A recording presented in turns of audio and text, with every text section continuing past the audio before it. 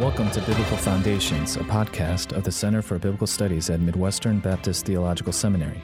I'm your co-host, Jimmy Rowe, along with Dr. Andreas Kostenberger. Join us as we discuss issues in biblical scholarship for the church. We're with Don Carson today discussing issues related to biblical theology and biblical scholarship.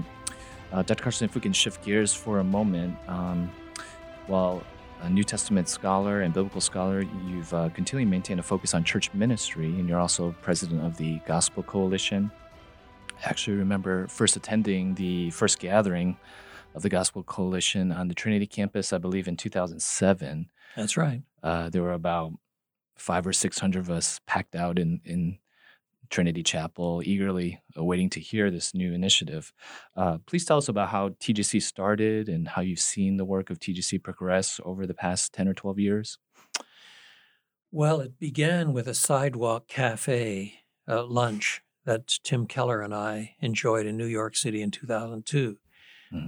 We had become friends at a distance without actually having met when we worked on our book on worship by the book.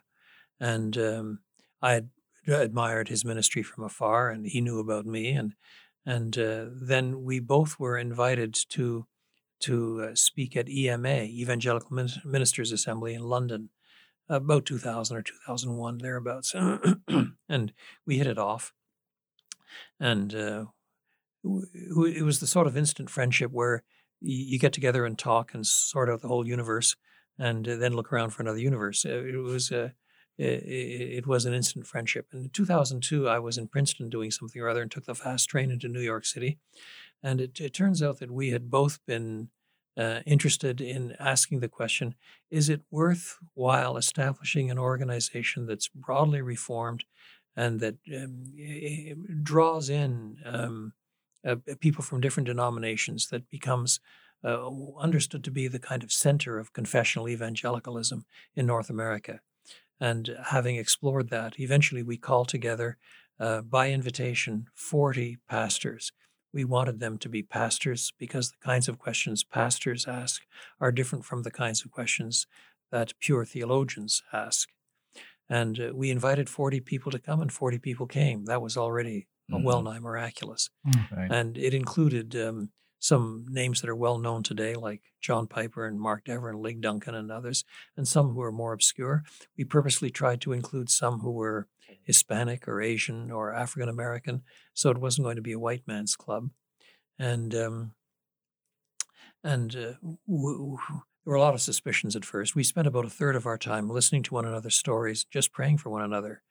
And we got only far enough after 3 days to warrant trying to write up a statement of faith and theological vision of ministry. Well, that was debated over 3 years, and we held our first public conference, as you indicated, in 2007. And as you say, there were about 600 there. But what was striking is that 70% or 75% of those that were there were under the age of 40. That's interesting. And that sort of ratio has continued in all of our ministries since then, too. And in retrospect, I think it was largely because about the same time we decided that everything that we produced would be digital and free. That automatically gears toward the younger generation. Do you see? Yeah. By 2009, at our 2009 conference, there were 2,700 present. And in 2011, there were 7,000 present. And so it's gone. And eventually a women's conference was started, but it wasn't going to be a conference about women and women's issues. It was a conference about Bible teaching, God, and the gospel for women. And our next conference along those lines is this coming June 2020, where we fully expect 10,000 people. And that ministry has expanded to regional weekend training sessions for women on how to read and teach and interpret the Bible, not least in a complementarian setting, because we are a complementarian organization. We think that's important in our day and generation. And then because digital communication doesn't recognize international borders, pretty soon we were getting requests from other languages and other cultures, other countries, and so on to help them start something in Francophone Europe and in the Spanish-speaking world, and so on and so on. And so we early on adopted the policy that the aim in such expansion was to ensure that such developments were self-governing, self-financing, self-controlling. We didn't want this to be another instance of an American mission board in which we were controlling the whole world from Chicago or the like. And that's taken some work, but it's developing in all kinds of ways so that our language sites are now diverse. And in some parts of the world where we're blocked, nevertheless, people can get access to what we're doing by satellite downloads and VPNs and so on. Virtual private networks, as they're called. And so last year, we had 37 million different visitors to our sites. Wow. That's not 37 million visits, but 37 million different visitors, and growing something like 30 or 35% a year. So a great deal of credit and thanksgiving go to our editors and producers and writers and translators and so on. There's an awful lot of work that's done behind the scenes, trying to make sure that we're theologically robust. And now we're beginning to develop whole curricular materials for use on smartphones. We forget that smartphones were first invented in 2007. That's when they first appeared. But just as God prepared the way for the Reformation by the invention of the printing press 70 years earlier, so we cannot help but wonder what God is preparing the way for by the invention of the smartphone. And I recently came back from Africa. There are many, many villages you go to where a Westerner like myself wouldn't dare drink the water, but all the leaders have smartphones. That's right. And they're mostly 2G speed and so on, but that's adequate for text. And so there are developments that are happening around the world on curricular matters. 85% of the world's Christian pastors have no theological formation. Wow. 85%. And by God's grace, we want to address that and close that gap as much as we can, and that will be done, as far as I can see, in the near future by the digital world rather than the print world. So, at our conferences, the average age is still very young, and that promises well for the future. Yeah. We have a pretty rigorous statement of faith that we adhere to robustly on our council, and theological vision of ministry, and it's been a rare joy and privilege to work with these folk. It would probably be safe to say then, back in 2007, God has far exceeded any expectations you or Tim Keller might have had. Oh yes, undoubtedly. I'd like to be able to sit here and tell you that we planned it all out, but we didn't. It grew so rapidly and so quickly that the most we were doing really was building the structure to support it and to nurture it and to make sure it didn't get out of hand and so on. We're organized enough now that we can plot ahead carefully, but many elements have just exploded around us, and we've scrambled to try to find the money to build the next stage and to make sure there's discipline and confessionalism that is not moving. Yeah, perfect timing. Now, let me add something to that. This is an age also of what Lig Duncan, one of our counselors, likes to call big God theology. And there is a rise of what he calls big God theology, not only in America, but in North America, South America, some parts of Europe, certainly parts of Africa, many parts of Asia. This is a movement that's really becoming quite significant with different shapes and different organizations and so on. But we're part of that, and as much the receivers of it as the purveyors of it. And this is a great time to be alive and to observe what God is doing in all kinds of humbling and powerful ways. Yeah, somebody who attended that early 2007 gathering, I remember listening to their talks and sensing that there was a sense of movement happening. Yes. Even though all the structures weren't in place, the organization obviously wasn't in place, that wasn't the sense that I got listening to the vision and the impetus behind TGC. Yes, I think that's exactly right. Whereas some evangelicals are glass half empty people and observe the social statistics and become discouraged. Yet, at the same time, God is raising up a new generation of church planters.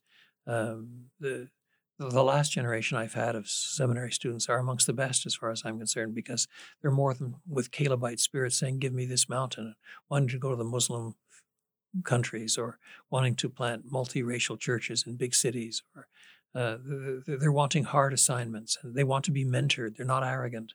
They want to learn. And or whole organizations like Acts 29 have sprung up, part of this big God theology movement, and in Britain the Gospel Partnerships and other things elsewhere, and one can be profoundly grateful for these things and wonder how great a privilege it is to be part of it, not because we're bringing it about, but because in God's mercy we're enabled to participate in it. Mm-hmm. Dr. Carson, while there will likely always be disagreements on the finer points of theology, such as the mode of baptism or the precise scenario unfolding surrounding the return of Christ, as biblical Christians, we can find unity in the gospel message. But that said, I'd like to ask you, do you find the language of gospel-centeredness helpful in every respect, or would you register any caveats there? For example, the role of men and women in the church is not a gospel truth required for conversion, but you can't get very far in the Christian life without asking what the Bible teaches about how we ought to live out our male or female identity. So I wonder, is gospel centrality sufficiently comprehensive to cover all aspects of the Christian life, or is a term sometimes used too narrowly, or am I perhaps misunderstanding what is meant by gospel-centered? Well, it's difficult to find one expression that is going to resolve all points of conflict. That's a mistake. So I think that gospel-centeredness is a useful category, but it's not useful for everything. In terms of the kinds of things you're talking about, there's a book that is coming out, God willing, next March-ish or something like that, by Gavin Ortland. I've forgotten the exact title, but it's really about theological triage. Mm-hmm. You know, in medical triage, you come to a disaster and there are bodies everywhere, and some are bleeding out and some have broken arms and so on. And the medical people have to make decisions about what people are going to help first. If they don't have the resources to help everybody right away, who gets fixed first, as it were. And Christians have long recognized, though the expression gospel triage is relatively recent. I think it was Al Mohler that coined it.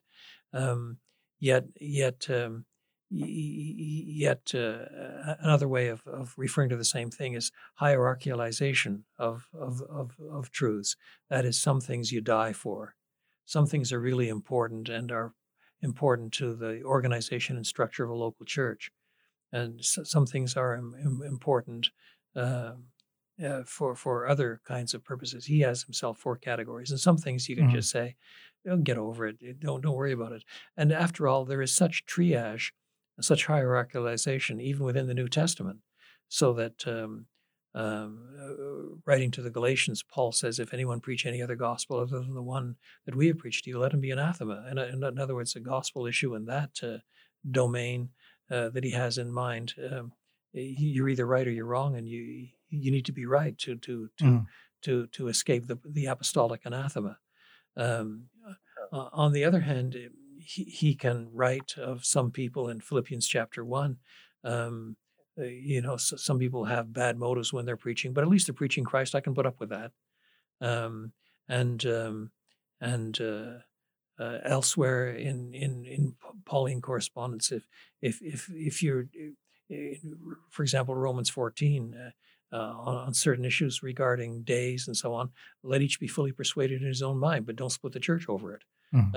So Paul himself can make distinctions between the relatively weighted importance of this or that, and we need to do the same thing today, so that you get some people who are angry all the time and everything is confrontation and so on, and other people who are so careless that the truth is easily lost just because, in the name of forgiveness and forbearance and love, they let rank heresy enter the camp. So it's always a question. It has been a question from the first decades of the Christian Church to do some of the importance of doing theological triage.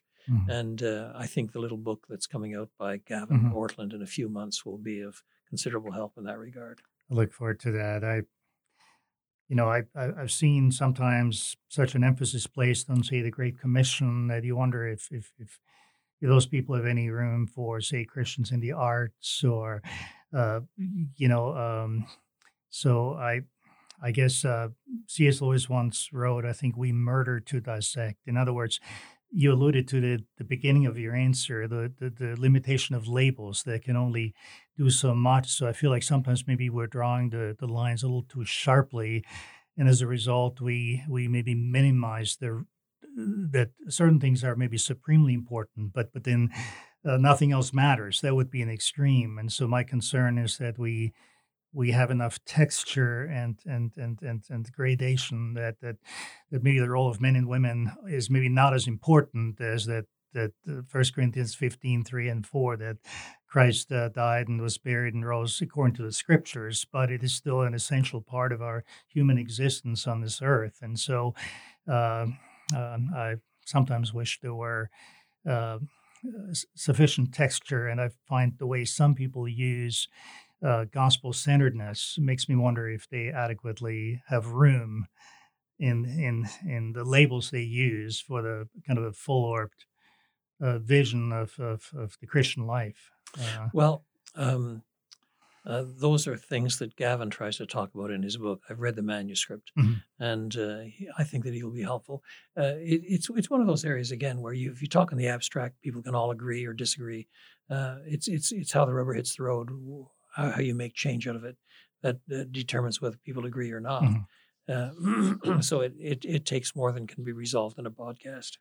I think one of the most encouraging developments is TGC's global impact. And I know a large part of your ministry is overseas. I believe you were in Malaysia and other places recently. Perhaps you can share some of the needs that you feel that TGC is able to meet, or some of the needs that we need to be aware of in your travels overseas. Yes, a part of the needs are bound up with what I've already mentioned. That is that there are a lot of pastors, even with little access to theological formation. Either books are too expensive, or they're in part of the world where there's suppression or too much poverty even to buy books, and so on, or linguistic barriers. There is a TGC in Africa now. It'll become regionalized, I'm sure, in due course, but it's continent-wide at the moment. And one of its obvious successes is that its council is drawn from about 8 or 12 countries. But if these guys wrote something in their home patch, it would be read by a few people in their local church and so on. They write for the TGC Africa site, and suddenly they've got continental reach. And that encourages people to write more and more thoughtfully and read more deeply and so on. So it becomes not only a way of ministering to others, but of strengthening themselves. That's really quite important. And the Francophone world, in Europe at least, it's a bit different in French Canada, but in Francophone Europe, that's not only France and Brussels, but reaching also to French West Africa.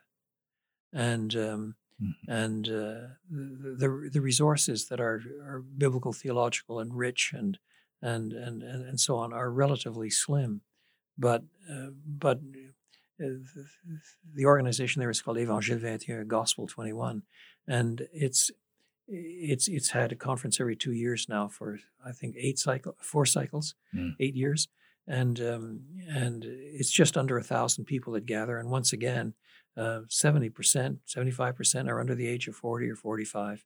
And there's a rising interest in expository preaching. It's a day of small things. It's not as if revival has broken out, but there is something going on there that was not there 10 years ago. And so although in many corners of the world it's a day of small things, it's nevertheless encouraging. And in the Spanish-speaking world, TGC is taking off like wildfire. I think in part because a lot of the Spanish-speaking world, and in fact the Latin world, which includes Portuguese, of course, in Brazil, there has been such a sweeping influence from the health, wealth, and prosperity gospel folk.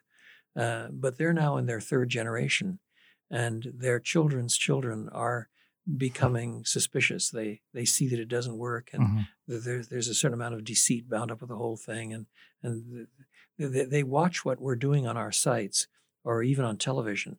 They watch people like Miguel Nunez preach and Suel Michelin and people like that.